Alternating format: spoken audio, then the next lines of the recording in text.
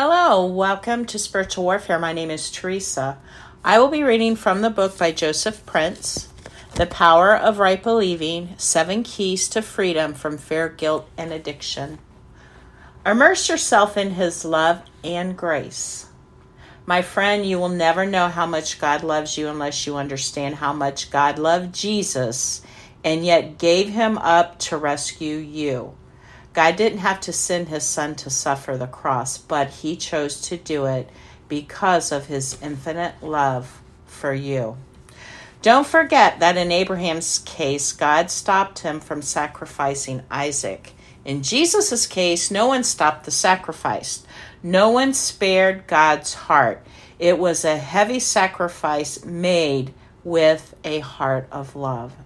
The entire story of Abraham offering Isaac is about God's love for us. The story reveals to us the anguish, pain, and heartache that God Himself would go through.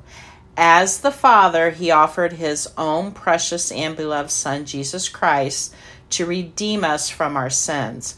God doesn't treat sin lightly. The only way to save us was to allow the punishment for sin to fall off completely upon His own Son. Jesus is the ram that allowed Himself to be caught in a thicket as the payment for all of our transgressions.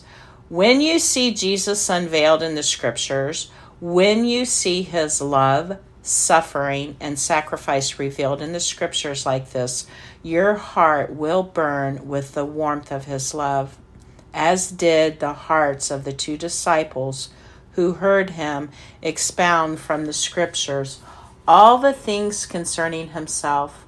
Unconsciously, discouragement, worries, and all your apprehensions will melt away as His unconditional love ignites hope and faith in your heart.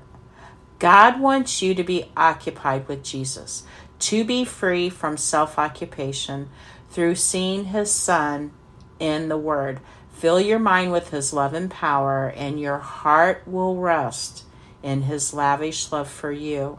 I pray that you will experience your own Emmaus road journey as you open up the Scriptures and allow His Word to bathe your heart in the warmth of His loving grace and tender mercies.